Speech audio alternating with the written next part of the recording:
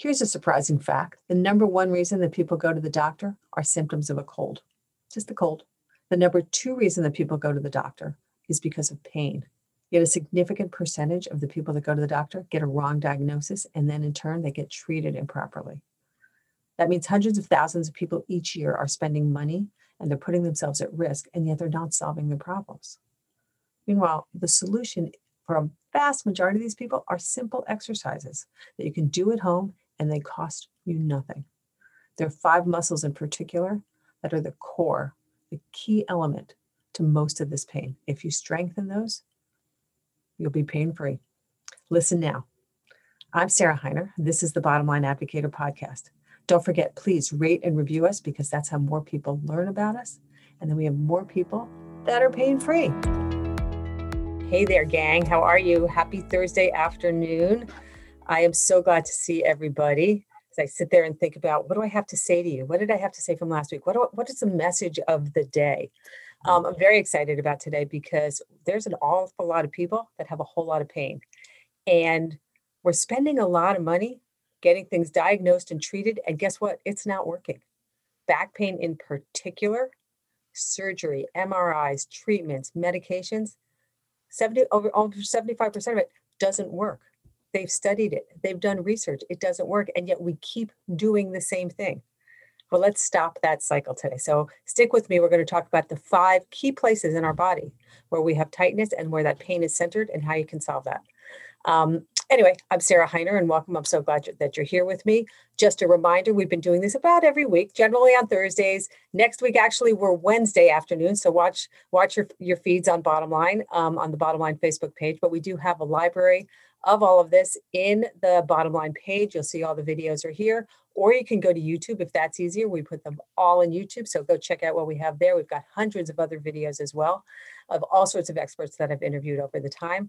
So go on there, share these, tell your friends about it. We have great information. Also in the feed, there's going to be, we put together a pain-free download with a lot of expert information, of top information from some of our top experts about all sorts of pain. We're going to talk today about muscle and joint pain and overall body pain, but there's all sorts of other pain issues that people have. And so we've got a great download. So we'll put a link into the Facebook, the chat box, so that you can go and download that totally free, no strings attached. I just really love sharing with you the information to help you be healthy and strong. And there's one other thing I was going to tell you. Oh, if you have questions, Dr. Mitchell Yass is with me. He loves getting questions. He loves hearing from people about, but wait a second, my elbow hurts. What about that? So if you have a question while we're talking, put it on in the chat box and someone will pass it along to me. And my very high tech, they text me, I look down, and then I will eventually answer the question for you. So be sure to do that as well. And I think that's it. With that, let me introduce Dr. Mitchell Yass. Let me bring him on. Hello, my friend. Hi, Sarah. How are we doing this afternoon? I am good. You with your very official muscular skeletal pictures behind you. Far more interesting. Excellent reference. That's much better. I just have my black sound coat behind me. And all my family Christmas cards for the last, I think, 15 years or so are just lined up along the wall back there. That's awesome. I know, right? All right, so let me tell everybody how awesome you are, because I know how awesome you are. Anyway, Dr. Mitch Yass is a doctor of physical therapy. He's the creator of the Yass method, which uniquely diagnoses and treats sorry, I just got distracted making sure I was recording. I am recording. Okay, good.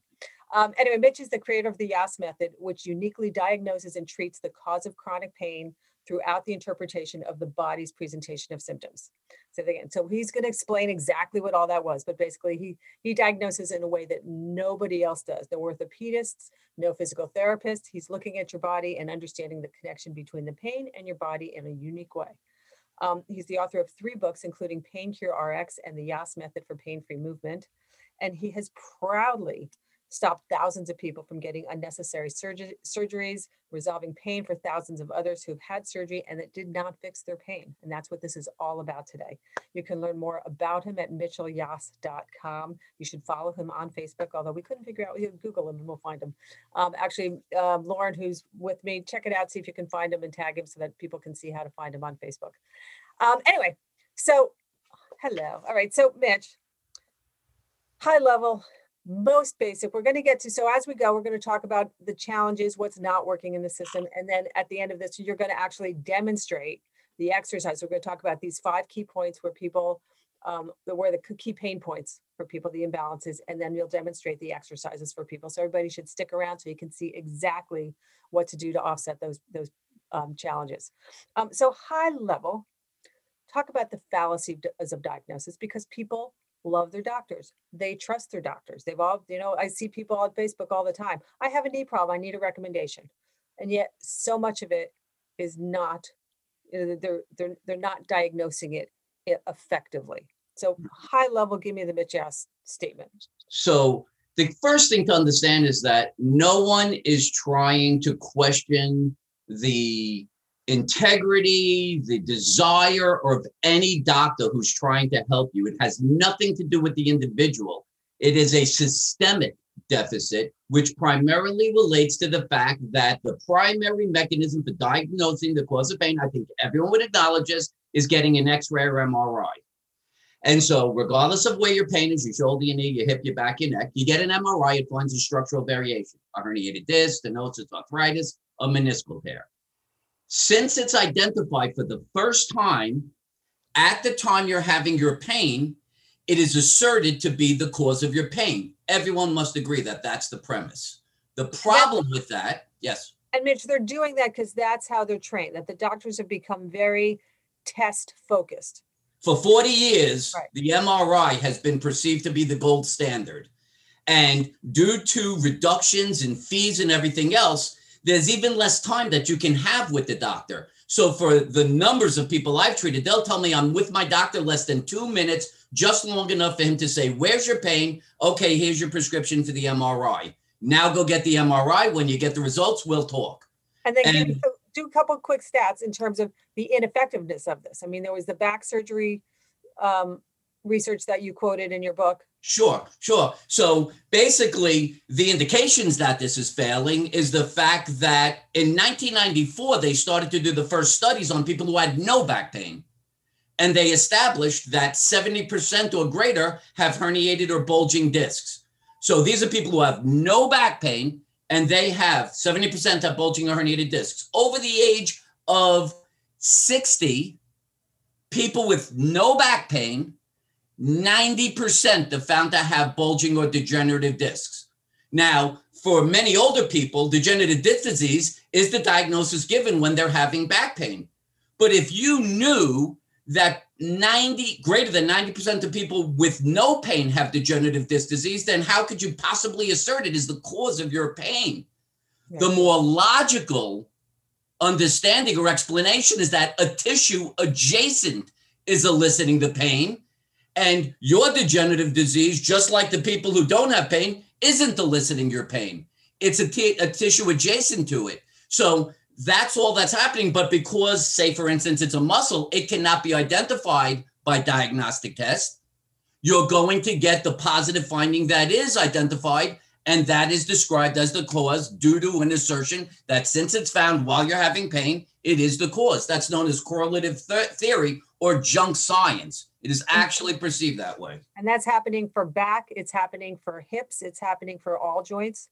Everywhere. So some fascinating studies. Study shows of people who have no hip region pain, 75% have some sort of structural variation like a labral tear or arthritis. In the knee, of those people who have knee pain, 63% are found to have a meniscal tear. Of the people who have no knee pain whatsoever, 60% are found to have meniscal tears. So someone goes into the doctor. So now those people have no pain. They were part of a study. Yes. Now I've got pain. I have pain in my knee or whatever. And right. I'm going in and they're saying, go get an MRI. So then right. I see that I've got a tear and they say, aha, that's it. Right.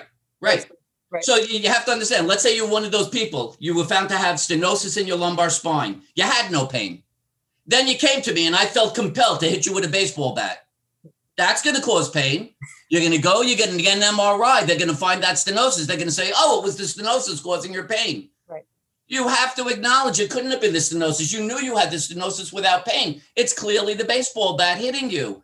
But because the attempt is so across the board a correlation between structural variations identified on X-rays and MRIs and the relationship to the fact you have pain at that time, they have no choice but to identify that as the cause. It's the way they're educated and trained.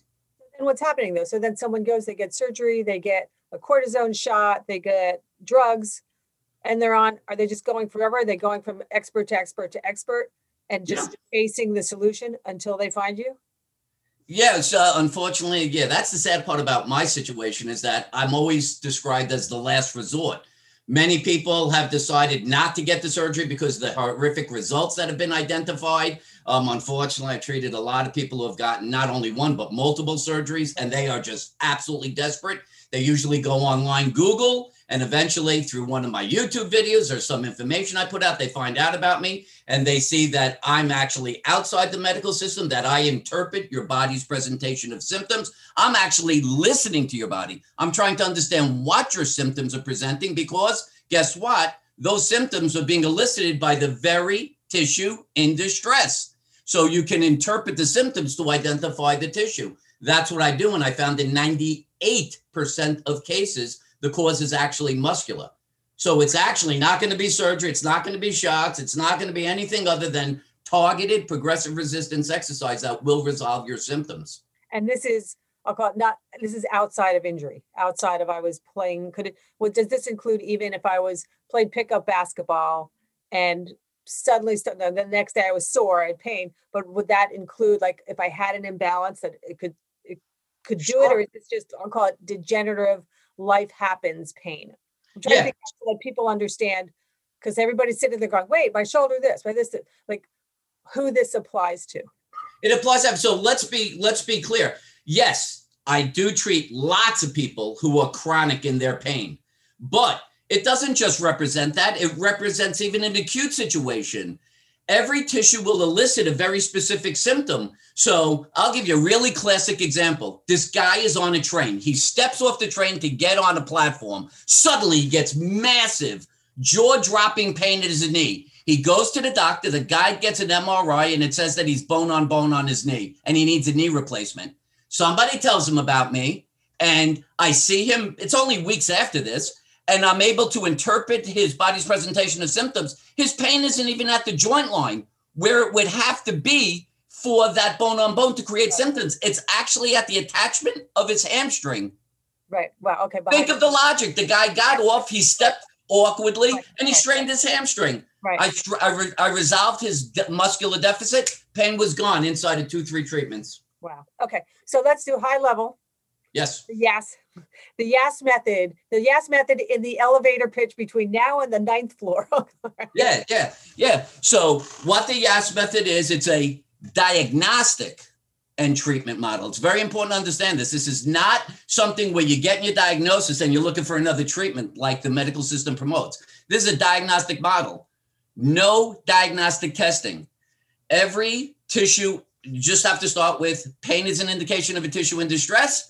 The tissue is going to elicit that pain as a way of trying to create awareness of the distress. You got to create an intervention to resolve the distress of the tissue and your pain ceases. My method allows me to interpret the body's presentation of symptoms to identify what tissue is in distress. If it is structural, I'll be the first to tell you, and you will need surgery. But that's less than 2% of all the people in pain, roughly 1 billion people worldwide. So if it is muscular, then we're going to just use targeted strength training and you're going to resolve your pain quickly and return you to full function. So talk about the concept of balance, because that is, so core to all of this, that the muscles, it's not like there's a muscle pain, but it's because of this out of balancedness of it. Right. So if you want to understand what's causing most people's pain, it's quite simply the idea you live in a gravitational environment. Forces are being applied to you. It's being pushed down. So anytime you're going to try to do anything, you're going to have to fight against gravitational forces. Muscles have to create a force to push against it. Now, basically, you do stuff in front of you. So you walk in front of you, you go up and down in stairs in front of you, you sit down and stand up in front of you. So if we're looking at the thigh, there's going to be a high propensity for the front thigh muscle, the quad, to end up being stronger than the back thigh muscle. If this develops enough, that front thigh muscle is going to shorten. It's attached to the kneecap and the pelvis. It can either pull the pelvis down excessively, causing excessive arching of the lower back, which will lead to lower back pain, or it can pull excessively up on the kneecap, causing the kneecap to be compressed when you walk. And so that simple imbalance between quads and hamstrings could lead to knee pain, back pain, or strangely enough, even both. So that's the idea of the concept of we want strength and balance of all our muscles so that our alignment of our joints allows our muscles to work optimally against the forces of gravity so we can do our activities without straining. That's what we're looking for. So let me ask you this though. When I walk upstairs or when I walk forward, I mean, I'm using my quad when I go upstairs. I'm also using my butt muscle though. So that even just in general, our lives, we're not using all those muscles, or is a lot of it like, I think you've said to me, we're going forward and back. So all the stabilizing side stuff doesn't really get worked as much. Well, so you are pointing out that, yeah, so you're actually pointing out another important point.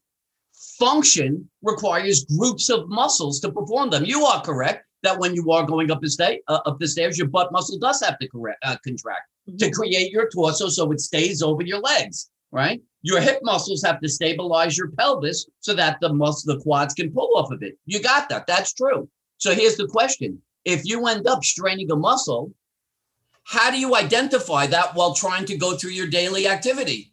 You don't. You know what happens? Your body compensates for that weakness, and you do that walking in a different way. You do that standing in a different way. And that compensation eventually leads to muscles working in a way they shouldn't. That's when you get your pain. So then, if in fact that pain's coming from a weak muscle, who's going to identify that for you? The orthopedic surgeon who knows nothing about muscle, he only knows structure. The physical therapist who's simply treating you based on the diagnosis from the referring physician. You got to get an evaluation that will allow you to interpret the body's presentation. Are you limping? Do you have an altered posture? Where is your pain? All these things can help you recognize which muscle is actually associated with your dysfunction and pain. Correct that weakness or imbalance that's there. Pain-free, fully functional. So, and it's fascinating. Give a couple examples of, that it's not like the pain. You said something before about the person with the pain behind his knee, but it really started someplace else. And in fact, some of it, the root imbalance is really far away from where that pain is. Yeah, all right, I'm going to give you the farthest. Yeah, we'll do the farthest away one. Plantar fasciitis, pain under the foot, right? A lot of people are getting this, pain under the foot. The cause of pain under the foot, if you're having it on one foot, is this muscle right here. This is all the way up at your pelvis. This is your pelvis right here. This is called the gluteus medius muscle. This muscle, when it contracts, helps you to weight bear through the midline of your foot. That's what it does when you're standing on it. But if it gets weak, your knee will start to move in and you'll end up weight bearing on the inside of the foot. People talk about getting a flattened arch. That flattened arch is occurring because this is weak. When that arch flattens, the distance between the balls of the feet and the heel separates because you're losing your arch. The plantar fascia attaches from the heel to the balls of the feet. If you overstretch it, it's going to elicit pain at its attachment. So plantar fasciitis, you'll never fix that. I don't care if you put in an orthotic or get a cortisone shot. You don't fix this right here. You don't resolve plantar fasciitis in the long term. That's the mega distance, the farthest distance away. Any muscle can create pain somewhere in the body. So are humans inherently out of balance, or is it our life that puts us out of balance? Acknowledging that also some people, they have their if they weren't like, everyone has their skeletal imperfections, right? They might have, went through the birth canal funny or whatever. It's like we're not perfectly symmetrical. Right. Theoretically, should we be like, should we be pain-free? Like, should our bodies work right? Or I'm trying to get at, is it our choices, our lifestyle choices, life happens, run up the steps kind of stuff? Or is it, inherent, like we all will get pain at some point because just like they say that humans shouldn't really be upright, right? That this is such a good question. This is like, people are hearing this, they're going to get their minds blown right now. It's not the imbalances that are causing pain. So in the history of mankind, along all the periods of time in history, has there ever been chronic pain? The answer is no. Not during Greek period, Roman period, the Depression, nothing. Only now, and it's been since the 1980s and 90s. What changed in the 1980s and 90s? One word: technology. Technology, automation, things that are making things so simple for us that we're not using our bodies as much as we used to. So you're developing inherent weaknesses.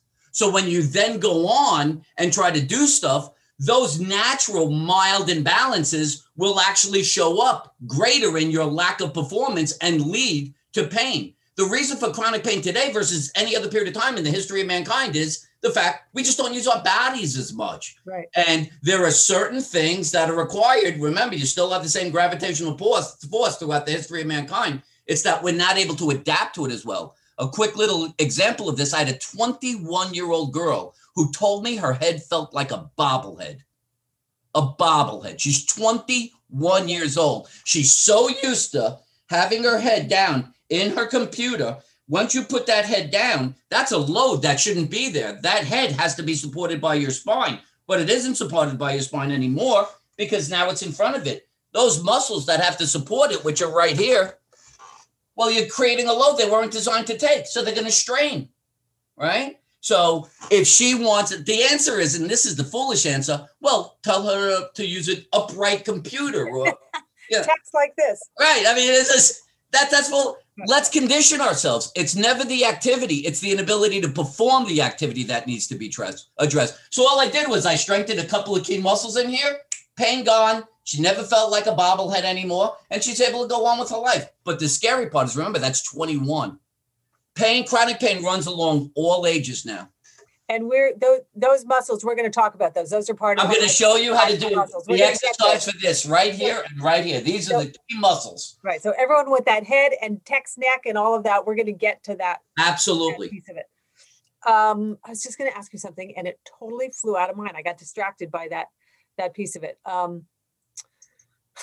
It's gone. All right. So I'm going to ask you this, and then I might circle back when it gets to my head. If somebody has pain, what does it feel like? Like, how do they know that it's muscular imbalance pain versus arthritis? You know, bone on bone arthritis may be a little bit simpler, but you know what I mean? Like, can they tell, is there a bellwether type of pain that they get with these kind of issues versus other pain? So here's some critical points relating to that. So the reality is that people can't identify whether it's a muscle, a nerve, or that's just foolish nonsense. The answer is they think it's nerve because culturally they have been programmed to think it's nerve. So any pain they have, any numbness they have, any tingling they have, it must be a nerve. So you go to a neurologist. That's cultural. That's not medical. There's nothing even remotely accurate about that statement. One of the reasons I can tell you that is because there's a perception that only nerves refer symptoms. That's not true. Muscles refer symptoms. I'll give you the example. You're sleeping on your side. Your shoulder is being brought forward because of the fact that you don't have proper strength and stability of the muscles. And all of a sudden you wake up with tingling in your hands. How many people have that happen? Lots of people. They think that that's related to the cervical spine. No way. This muscle right here is called the infraspinatus. It's right here. That muscle, if you looked at a trigger point chart, would show that if you pressed on this, I could refer symptoms right down to your hand. Mm-hmm. So you could have a muscle refer even an altered sensation, tingling or numbness. So there's what people are thinking are all based on cultural predispositions that are set by the medical establishment, because the medical establishment is trained to think that all symptoms are neurological. They come from the spine, right? I just did a Skype with a guy yesterday in Canada, and he's telling me he has burning in his back and spasms in his back. And he goes to a pain management doctor, and the guy would not acknowledge that as a valid symptom because the guy had never heard of that as a valid symptom. The actual doctor had never heard of that. I forgot what it's called when you regain these pain, you get pain again over and over again. There's a word for it, and that's the word they use. So he says, no, you don't mean spasms and burning. You mean this word. And the guy's like, no, I think I know what I'm feeling. Right. And he couldn't get any benefit from the doctor's visit because the guy was unwilling to even acknowledge that this symptom he was feeling was a valid symptom that could be corroborated to a tissue. Burning and spasm relate to muscle. The inefficiency of the muscle causes excessive lactic acid to develop because it's working so hard, which lactic acid, you would imagine, would create a burning sensation. Right. The spasming is the inability of the muscle to support him because it wasn't at its proper length. So let me go back to the shoulder for a second. That was because of the tingling. So that wasn't pinching on something? No, it was referring. That was literally, that's the thing. It's hard for people to accept this. Right. That was literally referred from the muscle. There are trigger point charts for innumerable muscles.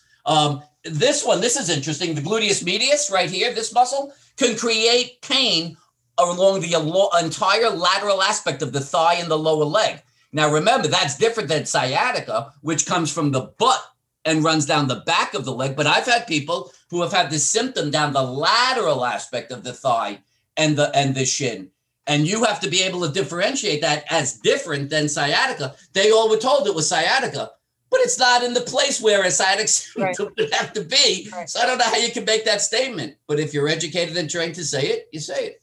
So basically what you're saying is there's no characteristic of pain, that muscle pain can be any type of pain. Like it can be. Absolutely. So back to the it needs to be diagnosed properly. Absolutely. Absolutely. Real quickly, Mitch, what are just go through real quickly the ways that the steps you take. I think it was about 7 different things that you look at. I want to get to the exercises, and I've got a couple questions. The questions are coming in.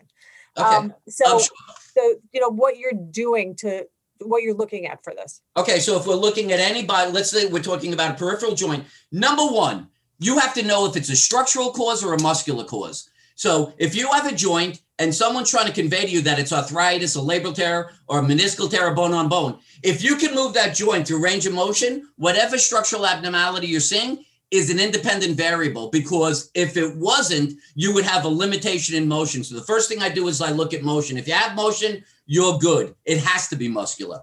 Then I could look at things like posture. Palpation, which is really just touching, is something that is beneficial, because if I can bring on your symptom by touching a tissue, I know that's the tissue that's creating the symptom. So palpation. If it's muscular causes actually create, posture is the culmination of the pulls of muscles, and so is movement. So if I look at your posture, I can see variations. If I look at movement patterns, I can see variations. So those are the types of things that I'm looking at. It's range of motion, flexibility, muscle testing, functional testing, postural testing, and palpation. Those are the primary ways that you'll establish a cause. Gotcha. Okay. I'm trying to decide if I want to do the 5 points now. I've got 2 questions here. Let's see if we can do real quick these 2 questions. Sure, yeah. Okay, and then we'll go. All right. Yeah. So from Barbie, she has, and I read, I have a tight area on my scalp behind my right ear, and sometimes it causes a headache, which goes above and below the right eye. What causes that tightness? That is fantastic. Right here. Take a quick look at this right here. I'm going to answer your question. Look at this right here. This is called the upper trap, the upper trapezius. There's a point on the skull called the greater occipital protuberance. That muscle attaches to it. So if this poor gentleman has that forward head posture that we were talking about, that muscle is trying to support his head too excessively. It's straining, and it's pulling on what's known as periosteum, connective tissue that surrounds the skull. So if it's pulling right here, it can create pain anywhere. I will bet you he has a tension-based headache, which is highly unusual for people to diagnose. But if you've gone through all the structural testing and you make sure you don't have meningitis, cancer, or stroke, or any of that stuff, start thinking it might be a tension-based headache from improper posture. So this would definitely explain why he's having that. Okay. Actually, it was Barbie. But again, even though it's a sharp or whatever and goes around to the right eye. And that, again, we're going to do some exercises later that should address that. Yeah, we'll actually be able to show how to make that go away. Okay, perfect. Hang in there, Barbie. All right, now I've got Anna asking, what muscles cause pain to present in my SI joints? And you'll have to define SI joints for everybody. Sure. Stabbing pain that refers to front hip bone, runs down thighs and hips. Okay, so this question pertains to one of the greatest misdiagnoses that exist, SI joint dysfunction. She's trying to describe this point right here. This is called the SI joint. This is called the sacrum. This is your pelvis, and this is the iliac portion of the pelvis. So the sacroiliac joint, SI joint, is the joint between the pelvis and the sacrum. It's where the pelvis joins to the axial skeleton. Okay, so if you actually had pain from the joint itself, then again, going back to the idea of a joint, you would have to have loss of range of motion. So I'm sorry, what was this woman's name? Anna. So quite simply, if you were to be able to, on the unaffected side, bring your knee to your chest and then spread your legs. If you could do that on the same side with the affected pain, where the pain is, you would see that your SI joint's mobility is 100% intact. Therefore, it can't be the joint. What you want to understand is that there's a muscle that attaches here and goes directly here called the piriformis muscle. That actually passes the SI joint. So if she's having pain in her butt, the highest probability is it's from the piriformis muscle, which is only going to strain if the glute med on this side, the glute med strains first. So you could have this muscle cause pain. I forgot the other place. I think she said the front thigh. You said it was runs down the hip bone, runs down thighs and hips. Yeah. So look, here's your hip joint. She has to first be able to identify that. Most likely it's actually above the hip joint because most people won't identify it. They're going to think this is their hip joint. So this muscle strains, the butt muscle strains the piriformis, and in having difficulty in supporting herself from this, her quad, her front thigh muscle is now overworking. So all the symptoms is right. And my answer to Anna would be, if it was your SI joint, can someone explain how this point here creates pain here, here, and in the front thigh? Joints are only a structural variation in a joint is going to create pain in a joint. Everything she's describing ain't her joint. Right. It's clearly muscular. Okay. So again, unfortunately, it's kind of a wrong diagnosis, and it's going to be hard for her to resolve that pain unless she gets that right diagnosis. All right, we're going to talk now about those 5 points. I've got a question from Dina. I'm going to say, Dina, hold on, okay? Because in fact, I think you're talking about groin pain and stuff like that. We're going to talk now. Let's go through those 5 things, and we'll come back to Dina and any other questions that people have. Mitch loves answering Stump the Doc. Oh my God! So Look how happy he is. Hey, all right, Anna, look. Here's the gluteus medius. I'm going to literally show you right now how to strengthen that sucker. And if you do this, I'll bet you all those other symptoms go away. Here comes quick shift. Don't go over there. Come back. Oh, come back. Come back. All right, yes. Let's talk before we show the exercises. Yes. We're going to talk about what the 5 points are. Oh, okay. Okay. So we're going to talk about the 5 points, what they do, where they refer pain, like what pains they're involved with. Sure. Right? What those points both do. So, and I know what the 5 are, so I'll prompt you on them. We'll talk about each of those, and then we'll go over and do some exercises. Okay. Okay. So first one, glute med. You worked with me on this one. I've been working my little butt off, and it's the most critical thing and has made a huge difference in my life about the glute med. We all know about our gluteus maximus. That's right. We'll get to it in a second, but glute med is almost more critical in some ways. I want it to be made clear. Right. I am telling you, there is no more important muscle in the body than the gluteus medius. And the reason is, this is your pelvis. Everything you do is based on having a level pelvis. If your pelvis skews up or down, the distance the leg has to travel to the ground will be altered, which is where they talk about a leg length discrepancy. Forget the leg length discrepancy. It's your pelvis is skewed. Here's an interesting point. If that pelvis gets skewed, your spine is supposed to be perpendicular to that. If it gets skewed up like this, your spine's going to point this way. You're going to try to find your way back. Ladies and gentlemen, scoliosis is caused by a weak glute med. It is not a magical change in your spine. It is your spine's response to the fact that it's not vertical anymore. It's off to the side. Knee pain. If the glute med is weak, that knee is going to jar in. You're going to be weight bearing through the inside portion of the knee. You're going to end up with inside knee pain, probably from a strained hamstring. I just mentioned plantar fasciitis. You can get pain at the foot from this. Nothing is more important. Up and down. This is the most important muscle in the body. If there was one muscle I want anyone to do and strengthen, it's hip abduction for the gluteus medius muscle. And yet, Mitch, this seems to be also one of the most common weak points in our body. By far. And is that, again, since the 1980s when we started just sitting upright and sitting down, because we used to bend down and get up to chop wood and put laundry out and wash the laundry and plow the fields, all those kind of functional multi-whole body exercises. And we're not doing that. And this one in particular is not being attended to. This is probably the one I would describe as the anti-gravity muscle of all muscles. So you have to understand, for any of the muscles of the leg, the quad, all the thigh muscles attached to the pelvis. So even if you want to use your quadricep motion for locomotion, the pelvis has to be locked in place for the quad to pull off of it. So this stabilizes it. But in terms of your ability to shift and move and do anything forward, back, or side to side, you always must be stable. You always have, if you don't have a glute med and you try to step on this leg, this is just going to collapse. This is just going to go right down. Right. And you'll have no ability to stabilize yourself. So this has to be maintained level. So not only do they have to be strong in terms of your ability to weight bear on that leg, but for you to have a level pelvis so everything is working properly, these must be equal. Strength in both must be maintained equally.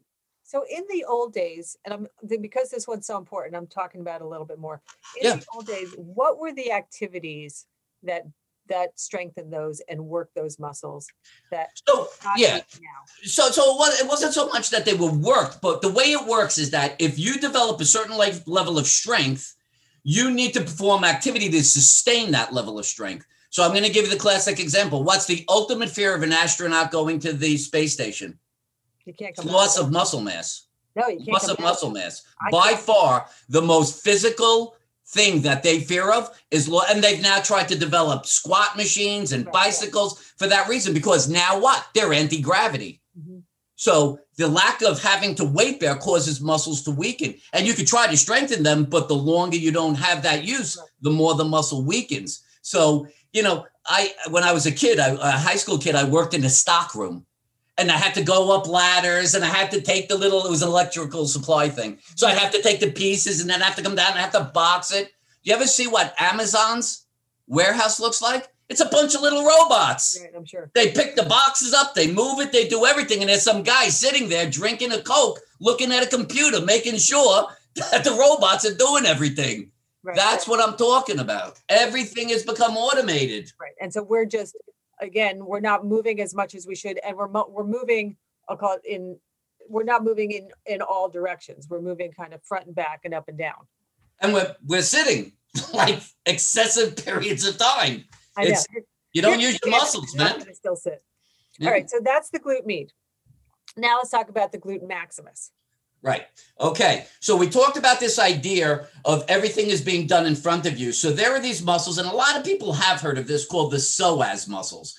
Now, the psoas muscles attach from the lumbar spine and then actually attach down to this little point here. This is the greater trochanter. This is the lesser trochanter. This is your hip joint. You can see this is your hip joint. So it's attaching from your back, and your hip is actually slightly forward of the spine. So when it's attached in the inside, in the abdominal cavity, from the lower back, the lumbar spine, to the hip joint, it's running through your abdominal cavity forward. If it's to shorten, it's going to cause your back to be pulled forward into your stomach, and you're going to see that excessive arch. And you're also going to see that you're going to have an arch, and you're going to have a forward center of mass. So my ear is now well in front of my feet. Mm-hmm. Okay. So that's going to create a load that has to be supported. Something in my back has to, so it's going to be my lower back muscles, my piriformis, my hamstrings, my calf. The gluteus maximus is the anti-muscle, the opposite muscle to the psoas muscle. So if you can create enough glute max strength, you're going to prevent that psoas from shortening, and you're going to maintain that neutral, nice, comfortable posture of the back. The back, if you look at the back, when you bend forward, it starts in an arch. It's actually supposed to reverse and become convex. Mm-hmm. If you have a shortened hip flexor, it cannot. And as a result of that, you're asking it to bend more than it should. That's what's going to strain the lower back muscles. Gotcha. So the glute max is the key for maintaining proper posture. You want to keep your ear over your hip, over your knee, over your ankle. You need to have a strong glute max. Okay. And then also the upper back stuff. That's okay. The upper back is the second. Yeah, we'll get there. We're doing 3 on the bottom and 2 on the top. Yes, that's right. All right. Hamstrings. Yes. So the hamstring is the posterior thigh muscle. And just like the gluteus maximus is the opposing muscle to the psoas, the hamstring is the opposing muscle to the quadriceps muscle. And like we said, the quads do everything for you. So you need to have a strong hamstring, opposing muscle, to prevent that quad from shortening and pulling. I am telling you right now, 90% of all cases of pain around the kneecap are from a shortened quad. I don't care what arthritis you've been told you have. I don't care how much meniscal tear you've been told is the cause. It's your quad is the cause of that. It's so short and it's pulling excessively on the kneecap. And it's because no one ever said that was the cause of your pain and that you needed to strengthen your opposing muscle. That's what has to be done. And the purpose, just so people understand, the hamstring's responsibility when you kick out, the thing that stops you from kicking your leg off, decelerates your lower leg, is your hamstring. It has a major functional responsibility. Explain to me again, Mitch, you've said this before, but say it again because I'm just not so smart. That's okay. Why does the muscle shorten? Versus Okay. If it was a stronger muscle, I would think it would, it would dominate. It would get longer because there's nothing else holding it on back there. You said it. It does dominate in force. Okay. So let's think about this. So here's my knee. Okay. Mm-hmm. The quadricep muscle does this. Right. The hamstring does this. It bends it. So if this was stronger than this, right, it's going to want to have a tendency to be straight. Right. Right. Because this is stronger. But why? And this is what it does. So when you go to bend your knee, remember, this has to now stretch. So if I stand up, if I could just show you this very quickly, what that would look like. So if I go to check my quadricep, everyone has seen people do this. Right. Well, if this is not strong enough for this, how am I going to be able to do this? How does this bend? How does this stretch? How does it elongate to allow this to happen? Yeah, but then, sorry, I'm not so smart. So when I stretch my quad, I'm shrinking my hamstring. So the weak hamstring, it just shrinks. The hamstring has to be stronger to prevent this from shortening so that you have full length. Oh, I see. Okay. So otherwise, without the hamstring to balance it out, then it naturally would want to contract. That's correct. So do muscles naturally want to contract? You never want. So you're going to get into something slightly technical, which is something called the length tension ratio, which I can describe very simply. And so a muscle creates its optimal force at its optimal length. And the length tension ratio says that if you start off and you're very, very short and you have very limited amount of force output. As the muscle lengthens, you start getting a maximal amount of force output. This is its maximal length. As you overstretch the muscle, it loses its ability to create force. So it's a bell curve. And so you're trying to get your muscle to be at its optimal length to create its optimal force. Too short or too long, it loses its ability to create force. And without that balance, does it naturally want to shorten? Oh, the quad, absolutely. Every muscle has an opposing muscle. So if we're looking at the upper body, think about your chest. Your chest is much stronger than these muscles here. So the reason everyone ends up kind of with that forward shoulder thing is because your chest generally becomes much stronger than the muscles between your shoulder blades. So of course, this is going to shorten. That's why that happens. So the answer to having that forward head and hunched posture is you're going to have to strengthen stuff in the back. And the funny thing relating to that is, so the chest and the biceps are called the beach muscles in weightlifting, because when you're on the beach and you take your shirt off, you want everyone to look at the front of you. And so you got all these guys and they're weightlifting and they're going crazy on the bench, crazy on the biceps, and they end up with these ridiculous postures. And they're wondering, I don't understand, I'm trying to get strong. They never understood the idea of balance. They had to strengthen the muscles between the shoulder blades and the back of the arm and the triceps to match it. All right. And let's so speaking of the back, so those are the three bottom ones. Yes. Two muscles on the top. Yes. For this head and neck and to balance again back to posture, right? Yes. You've got the lower trap and the rhomboids are the mid traps. Okay, so here's the biggest takeaway from this. This is called the neck by most people. Everyone thinks that the neck is related to the cervical spine. This muscle right here is called the upper trap. There's the one that sits below it. This is called the levator scapula.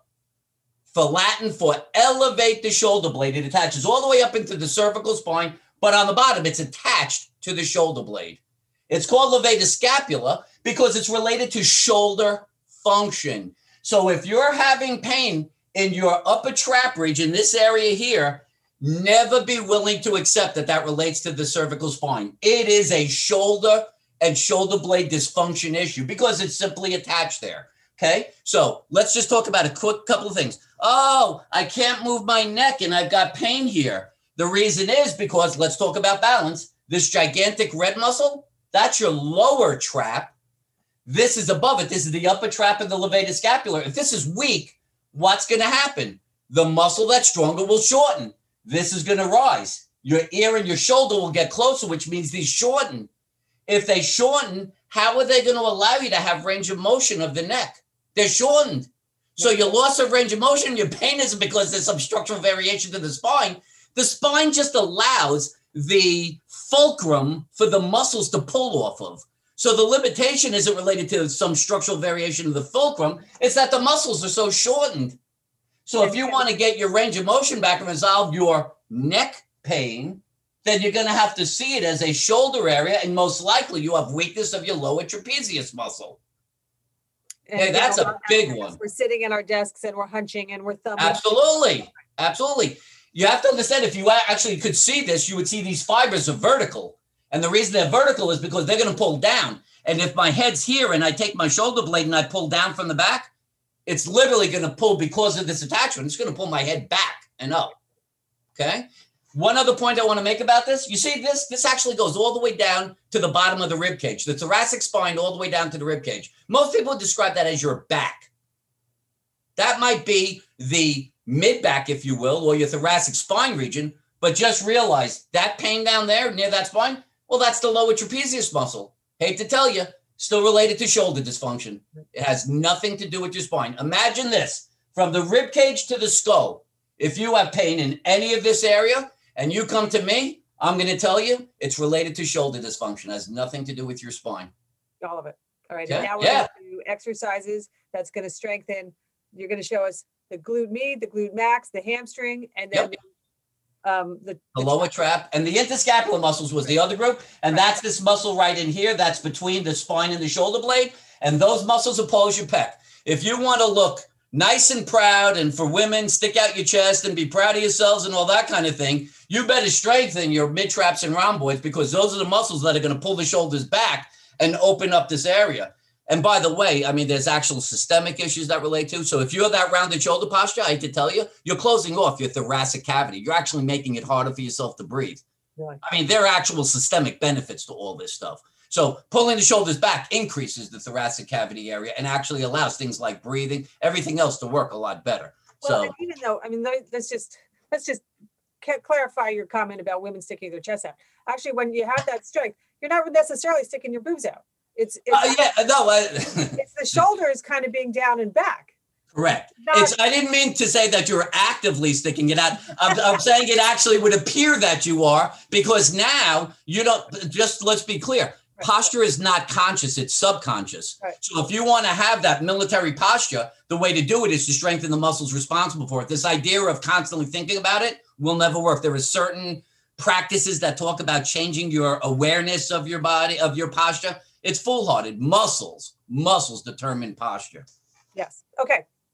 Okay. Hit the camera and show them some exercises. Here we go. Let's go. All right, ladies and gentlemen. So this is going to be fun, because I'm going to show you just how easy the quote unquote Yasser-size exercises are. So very briefly, let me just give you this idea. Yasser-size exercise relate to performing an exercise for an individual muscle. Each muscle only moves one joint in one direction. So if you're doing any exercise by anyone telling you to do exercise and you're not moving one joint in one direction, you cannot be isolating a muscle. The other key component is, if you want to make a muscle stronger, you're going to have to cause that muscle to increase, to work against progressive resistance, which is to say that the resistance is constantly being added. It's getting harder and harder, which causes the muscle to adapt by making more muscle mass. Doing an exercise does not make you stronger. This is maybe the most important thing you can get about exercise. Doing exercises do not make you stronger. Exercises are mechanisms that allow you to isolate muscles. Progressive resistance causes the muscle to adapt and get stronger, which ultimately we're trying to get the force output of the muscle greater than the force requirement of your activities. That's how you're pain-free and fully functional. That's just the big concept. Okay, so here we go. I'm going to show you hamstring curl. Hamstring curl first? Well, I think we could do. All right, let's do. What was the first thing I said? Hip abduction. Whichever one you want. Do hamstring. That's fine. You're set up for it. Okay, so we're set up for it. So here's what we do. So I go get any kind of band that I can find, anywhere you want to get a band, Walmart or online or anything. I So put these it are, wait, on. hold on. Let me just clarify for people because it's easier for you to say any kind of band. These Oh. are what are these called? If they go Google it on Amazon or whatever. Okay, so here's the important thing to understand. Bands, resistant bands? Okay, so let me be clear. These are resistance bands. These aren't resistance loops. Loops are very small. If you try to pull them at all, the resistance developed is going to be so great you're going to have very little range of motion. These are not resistance tubes. These are flat bands. You can see it's flat. They're 5 or 6 feet long. So all I did was I took it and I tied a knot. So I have a knot with a loop.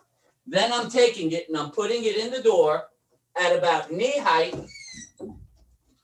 Okay, so now I'm set up. So I have my band now locked into something, so I don't need anyone to help me. I'm sitting in a chair. I put my foot in the band. I start with my knee slightly bent. I point my toes up. I put my hand on my knee. I'm leaning back, and all I'm doing is drawing my heel back, just hovering above the floor. I'm putting my hand on so I don't rise, and I just reach a point at which I reach 90-degree bend in my knee. And if you notice, one joint is moving in one direction. That is the hamstring creating knee flexion. I'm doing 3 sets of 10 repetitions with a minute rest in between each set. And I'm trying to find an exertion level with the band so that I know that I'm working at a pretty hard level, because if you're not going to put effort in, you're not going to get anything out of it. The other important thing to realize is that if you're not feeling the muscle working that you should, you're doing it wrong. Don't keep doing it. Right now, I can tell you I'm feeling a beginning of burning, and I can feel this muscle working right here. So I know I'm doing this exercise correctly. Okay? Good. And while you're switching, just let me say, so should people get an array of, because it comes in different strengths and they start on the lowest one, like how do they know Yes. the right amount of tension? Okay. So in terms of the bands, I would suggest you always get like a pack of 3, because it'll come with 3 different levels of resistance. The way to identify whether you're using the right level of resistance isn't the color of the band, it's your exertion level. So we want to be working at an exertion level of 8 out of 10. If I said you were working at an exertion level of 8 out of 10, it would mean that if you did 10 repetitions and I said, you think you could do 11th or 12th, you would say, maybe, but that would be pretty hard. That's the right level of resistance. So you're going to stick with that level of resistance and your muscles are going to adapt. You're going to do it exactly this way. And it's going to get stronger. Eventually, you're going to now find it much easier because your muscle made muscle. So I'm going to say, do you think you could do a 15th or 16th one? And you're going to say, I probably could have. That tells you you're at an exertion level of 5, 50% of your maximum effort. At that point, that's when you're going to want to try to increase the resistance again. Bring it, either move away or shorten the loop, and you're going to bring it up to an exertion level of 8. Stay at 8, go down to 5, you hit 5, increase the resistance. That's what is known as progressive resistance. That's how you grow muscle. Okay, perfect. Okay? All right. How many times did you say this already? And I skipped it because I was double checking something. How often should they do these? How often do they do this? You're only going to do this 3 times a week, Monday, Wednesday, and Friday, or Tuesday, Thursday, Saturday. There's a day in between. Just understand that when you're doing this, you are not making muscle. You are creating micro tears in muscles. You're breaking muscle down. Your body will develop an inflammatory response, and over the next 24 to 48 hours, your body's going to actually grow muscle. You never want to strengthen during the inflammatory response. A common indication that you've done this well, you have a little bit of soreness. It's not the burning when you're doing the exercise. That's the great fallacy. Burning is an indication of lactic acid. You are not growing muscle if you're building lactic acid while you're doing the exercise. It's a little bit of soreness the day after. That's how you know this has been done correctly. And it's 3 sets of 10 repetitions with a minute rest in between each set. Okay, perfect. All right. Next, we're doing glute. What do you want to do? Glute med or glute max? We'll do hip abduction. Okay. This is the home run ball. I think her name was Anna. This is for her. Okay. So I'm going to just tell you, if you've gone to a gym, people will put the loop around and they do this. Okay. That's worthless. Number one, because you're using one leg to try to stabilize the band while you're doing the other leg. That's incredibly inefficient. Secondly, you're going way too outside the range of motion for the hip, for the glute med. So again, we're going to take this here.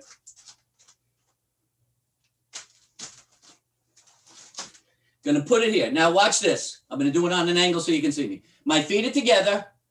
I'm using the chair just for balance, not for support. I'm gonna just bring my foot out far enough. If you can see my outer ankles and along with the outer portion of my hip, that's as far as I go. I put my foot down. I'm gonna now put all my weight on that leg as if I was gonna stand on it. And then I come back. So it's 4 steps. Out, down, over, back, out, down, over, back. If you're doing this right, remember the picture? Here's my glute med. I start feeling a little burning. I can feel that muscle working right here.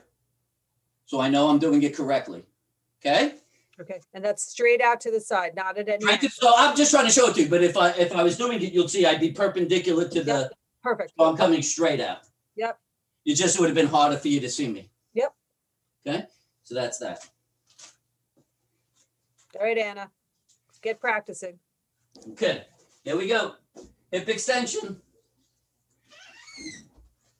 So this is one of my faves because you can really do some damage on this one. You can really create a lot of force with this one.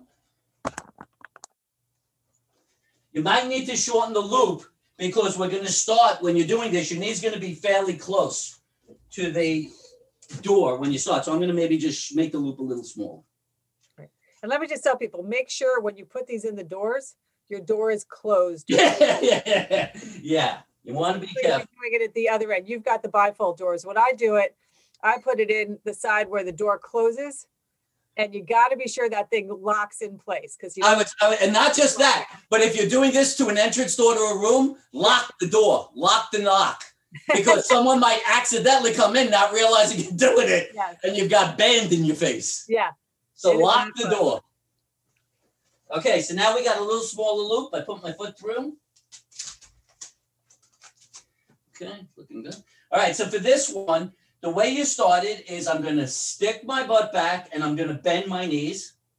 That's, if you notice, it drops me down. I hold on to the door or the door in the frame, right? I'm going to support my weight on the opposite leg, and you can see that my knee is still over my ankle.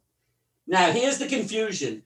You look how far back I'm going. I'm only going back until my knee is straight pointed down or slightly behind it. Here's what everybody does. This crazy arching thing. And standing this is up. Hip extension. Right. I don't want to see any motion of the lower back. I strictly want to see the hip. Well, look at this motion. Is my back moving at all? Nothing. It's just your butt. the hip joint's moving, and it's going back one joint, one direction by my butt muscle. Yep. Okay. So watch that range of motion. With all the exercises, they're all precise in the range of motion you use. That's how exercise has to be. It's not haphazard. It's not just kind of generalized. Unfortunately, whether you're going into the medical field or you're going to a fitness area and you're getting exercise is perceived to be kind of general and kind of, I'll do it kind of whatever. And, unfortunately, a lot of people don't really understand the accurate nature of how to do this if you're trying to get one muscle. Remember, my whole premise is we're trying to isolate an individual muscle. Right.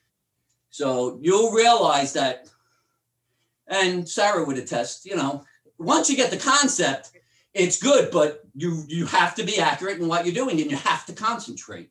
So Mitch, are these exercises while you're setting up for the upper body ones? Yeah. Are these exercises that people will have to do for life? Great question. Although they might ease off on the frequency of it or something that. Right. So, this is going to sound corny, but I want people to think this as if they're eating their food in the morning, or they're brushing their hair, or they're brushing their teeth. Does anyone really like doing that? No, but it's a component of life. Right. If you're going to try to live in this world of technology and you're not going to use your muscles, which in a sense sustain your strength, you better come up with an alternative for this, or you're going to be in pain for the rest of your life. I just treated a kid who's 21 years old. He's been in pain since he's 15. Wow. 6 years this guy's been trying to find a way out. And nobody has ever identified his problem as muscular. They kept saying it was a disc-related issue. I treated him for one session. He wrote back to me. He's like, I can stand better. I slept, but the guy's sleeping on the floor. Guy's sleeping on the floor because he can't find a comfortable place on his bed. Last night, he slept on his bed. Last night, he got up in the morning. He was able to walk. It was all dramatically better. One session, 3 exercises. And was that because he'd been injured or because he grew up as a kid and sitting on his computer all day long? It's actually, there is the alternative to the sedentary life. There's the crazy kid, the kid who played 3,000 sports. And remember, those are activities. Did he do isolated strengthening to make sure all the muscles required for those activities were strong enough? The answer is no. Right. Most kids don't. That's why there's such levels of adolescent injury. Emergency room visits skyrocketed when sports playing went up. Well, and also because they've got the young kids that are specializing in a sport. So they become, at 8 years old, they're playing 3 seasons of soccer. Exactly. Instead of playing soccer once and then basketball and then baseball and then, just riding their bike and getting all around it. They're specializing way too young for these kids. And what you really see, even in adults, is a bifurcation of life. You get the people who are they think doing their work or whatever is enough and they're really not doing enough. And then you get the other person who says, I want to do CrossFit and I want to do, 12,000 other things. And unfortunately, they're God bless them for wanting to do something, but they're thinking doing the activity, even if it's like a Pilates, a yoga, an aquatic therapy, any of those things, just recognize every one of those uses groups of muscles. Mm-hmm. And unless you know for sure that every one of those muscles are strong enough and balanced, you are going to sustain a strain. There will be a compensation. The body works that way. There's no choice. Okay. All right. Let's do the upper bodies. Yep, so, folks, it sounds tedious if I say this is a life sentence, but as long as we continue to live our lives like this, these exercises for the sake of your strength and you're feeling good should be a part of your regular routine. Just a very personal note. I started lifting weights at 26. I'm 59. I put 60 pounds of muscle on. I was 160 pounds. I'm not kidding. This is real. I'm 220 pounds right now. I lift more than most 20 or 30-year-olds. Certainly for my body weight, I lift more than people who are 30 to 40 pounds more than me. I work in a nursing home and there's a 270-pound lady. And once we finish exercise, she has to lay down and you have to get her back. So the top of her head's at the top of the mattress, right? Usually they'll bring 3 to 4 people in. I don't got time for that. I get to the front of the headboard and I simply pull her up. 270-pound lady on just a sheet. I pull her up and all she ever looks at me and says, God, you're strong. I want to be that guy and I want you to be that person. I want you to be like me. I'm living proof that strength gives you the ability to do what you want when you want and you never have to fear injury. Yep. That's how you want to live your life. All right, let's do these upper back. Here we go. Lower trap. Yep.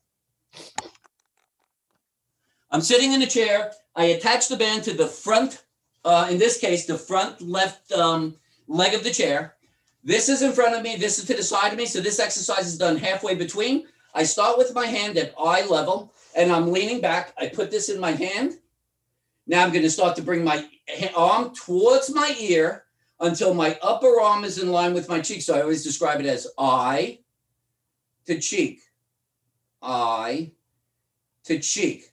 And so all I'm doing is, this is called the plane of the scapula, that halfway between in front and the side. It's the place in which your arm bone moves the easiest in the shoulder joint. That's why it's so effective. And so that's it. It's just right? What do you see here? One joint, one direction. And tell me again, the band itself is under the so it's attached to the leg. Okay. Yeah.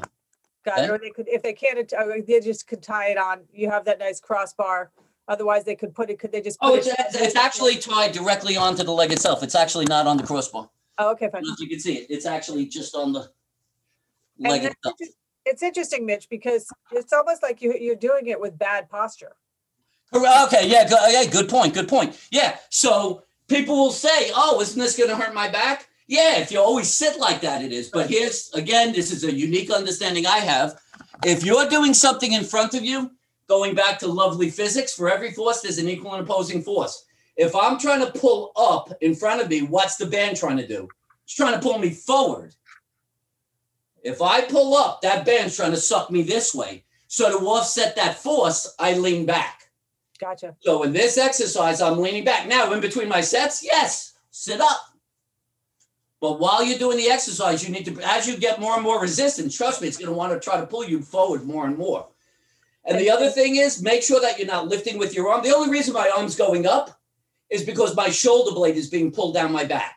Yeah. So So again, they should be feeling this right below their shoulder blade, right? that is correct. You should Or feel, so right now, my shoulder blade is against the back of the chair. So you should feel your shoulder blade going down my back. right. You should feel it rubbing muscle, against the chair. and the muscle that's getting, I'll call it fatigued, is right below that shoulder blade. That's right. To be feeling it. The So lower if trap. That's right. if they're not feeling it there, then they need to kind of adjust themselves a little. That's right. So if you're standing up too tall, you're going to be starting to work the front here. So if you're feeling that in the front of the arm, big mistake. You got to be leaning back when you're doing this. And you won't feel it here at all. Okay. Okay. And again, someone just asked, just as a reminder, in terms of changing the resistance when they can't, if they can do a 10 and 11, then they're on the right resistance. If they can do 15 reps, then it's time to go up to the next. That is correct. Yes. Okay. And if anyone's wondering, oh, are you saying you're going to keep progressing my resistance forever and ever? Just understand, life can be described by two forces. If you said to me, can I play tennis? Can I, swim? Can I golf? Can I climb Mount Everest? I'm going to always say the same to you. Let's just look at two forces, and this is going to tell you. If the force requirement of the activity is greater than the force output of your muscles, trust me, you're going to have pain. If the force output of your muscles is greater than the force requirement of your activities, you're going to do it. You're never going to have a problem. Right. So if you're having pain, what is it telling you? Not go to the emergency room, not go to your doctor. If it's associated with activity, it must mean that the force requirement was greater than the force output of your muscles. You need to strengthen something. Don't keep doing it. Don't keep having pain. That's insane. Stop it. Do exercises, progress the resistance 1 to 2 times, then go back and do the activity. Guess what? You'll do the activity without pain. Because what did you do? You just brought your force output greater than your force requirement. And just one point I want to make to everybody about all those suffering and pain. For those who actually say that they have gotten relief from of their pain through other methods that they've tried, I can assure you what happened was, this is where they were. They started with pain because the force output was less than the force requirement. You got two choices. You could either increase your force output, but you know what they did? They reduced the force requirement. They stopped living their lives. That 21-year-old kid stopped school, stopped any type of activity, and that was the only way he could see not an elimination of his pain, but even a mild reduction in his pain. He gave up, and it was almost a year ago. That's what most do not do that. Do not become a prisoner of this situation. You are not helpless. You have an ability to resolve your pain. You just need to know what tissue it is, and if it's muscle, how to strengthen the appropriate muscles. All right, let's do this last one because you and I are we're having so much fun. We're going on and on and on. Sorry. No, that's okay. It's not you. I do the same thing because I get fascinated. Does everyone think I'm mildly passionate about this? Just mildly. It's a quest. You know what, though? It's beautiful. Everyone should have that much passion about what they do every day, Mitch, honestly. Well, as I tell people about it, it seems like I've been chosen from every bit of my personal life. Everything that's happened in my life has led me to this understanding. And it is an understanding that only I have. People have to understand. That's what makes this quite unique. This isn't in a curriculum. No one's going to tell you this stuff. Okay. You're going to teach other people. All right, we need to get the camera up a little bit. Yep, here we go. This is lat pull down. Lat pull down for the muscles between the shoulder blades, mid traps and rhomboids. Okay, so I'm sitting here. I'm going to grab, I made a knot in the middle. And so I have two bands leaning slightly forward, starting to pull down. My thumbs are up. I'm starting to pull down until my elbows are in line with my shoulders and they don't go below shoulder height. So none of this dropping. It's got to stay right here. And if you notice, my forearms are a continuum of the band. And so all that's happening is if you're doing this correctly, you're going to feel the shoulder blades squeezing together. Okay? Yep. And again, don't feel the muscles that are causing the shoulder blades to squeeze together are the rhomboids and mid-traps. And again, and you're sitting up. So you're not, because sometimes people will bend forward and do a similar kind of exercise. Not only am I not just sitting up, I'm actually leaning back, just like with the lower trap. And your head is is up. It's supported. It's neutral. The best thing to do is look at the band. Right. Look at the band as you're doing it. That'll put your head in a neutral posture. Okay. Yes, perfect. Let's go back. Those are great. So everybody, those 5, we're going to have this video on, don't forget, we'll have it on this Facebook. You can always come back to it. You can always come back to it on YouTube. Let's go back to Dina's question real quick, and then I will let everybody be free for the evening and go order the rubber bands. Okay. All right. Dina said that she gets a stretching pain in her groin area when she does a low lunge. Do you have any tips of what will be causing this? Well, anytime groin pain occurs, the highest probability is that it's from a muscle called the sartorius muscle. And that muscle attaches from the pelvis, runs through the groin, and attaches to the inside of the knee. I will bet that when it's Dina, if she's doing that lunge, I'll bet you her knee is caving in as she's doing the lunge. And that's telling her that that glute med is weak. And as a result of that, when that knee caves in, the distance between the knee and the inside pelvis shortens, allowing the sartorius to shorten and strain. So again, I hate to tell you, the pain's in the groin, the cause is in the outer portion of the pelvis. The gluteus medius is weak. Yeah, this glute med is so huge. I couldn't, when you and I, a couple of years ago, I was having the worst hip problems. Yeah. And strengthening that glute med made such an enormous difference. And just explain, you were having difficulty running. That was your passion, your love. I couldn't run. I couldn't get out of the bathtub. Right. I say to sit on the side and swing my legs because I couldn't swing my leg over the tub easily, or over a bicycle. I couldn't Yeah. I remember the bicycle. Right. Get my leg over a bicycle. Yeah. That was crazy. Yeah. All right. Dr. Mitchell Yast, you and I could go on forever and ever. Everyone, if you want more information on mitchellyast.com, and you do video evaluation. So yeah, so everybody knows you don't have to come to see me. I actually have been doing Zoom and Skype sessions for 5 to 6 years. It is a very easy and effective way of doing it. I've been doing this with people. I just did someone in Ottawa. Tomorrow I'm doing someone in Australia. It works. Trust me. It's a very effective mechanism. It's incredible, right? And on our website, actually, Mitch did a blog for us for many years. So we've got a lot of great information on Bottom Line Inc.'s website. Yes. Again, let me remind everybody about the pain download. So download that. We've got that. And next week, we're going to talk about stress and your skin, although it's going to be next Wednesday, not Thursday. So watch for the Facebook announcement so you'll be able to see it. Mitchell, thank you. You are so phenomenal and such a great education for everybody. Thank you for giving me the chance to spread the gospel. People need to know how to resolve their pain. Depression, hopelessness, and suicide doesn't have to be there. There's an answer to your problems. Fabulous. All right. We'll have you back again. All right. Great. Thanks, Sarah. Thanks. Bye. Bye. I'm talking to Doctor of Physical Therapy, Mitchell Yast, about the epidemic of misdiagnosis when it comes to the cause of pain in your back, your knees, your hips, and more. The danger of this is not just a wrong diagnosis, but wrong, expensive, and ineffective treatment, including surgery, which rarely works and is extremely risky. Giving readers access to expert, unbiased information from the world's top insiders is core to how our flagship publication, Bottom Line Personal, helps people do better and feel better. Mitchell is one of thousands of top experts who have appeared in Bottom Line Personal, not just in healthcare, but in all aspects of life, including financial planning, great gift ideas, how to save money on travel, insurance snafus, smart tax strategies, improving your relationships, and so much more. Bottom Line Personal has been helping people lead more informed and vibrant lives for nearly 50 years with our actionable and double fact-checked advice. Subscribe today and get a free bonus book, Bottom Line's Best Bets, full of some of our experts' greatest tips of all time. Just go to bottomlineinc.com/expert podcast. That's bottomlineinc.com/expert podcast.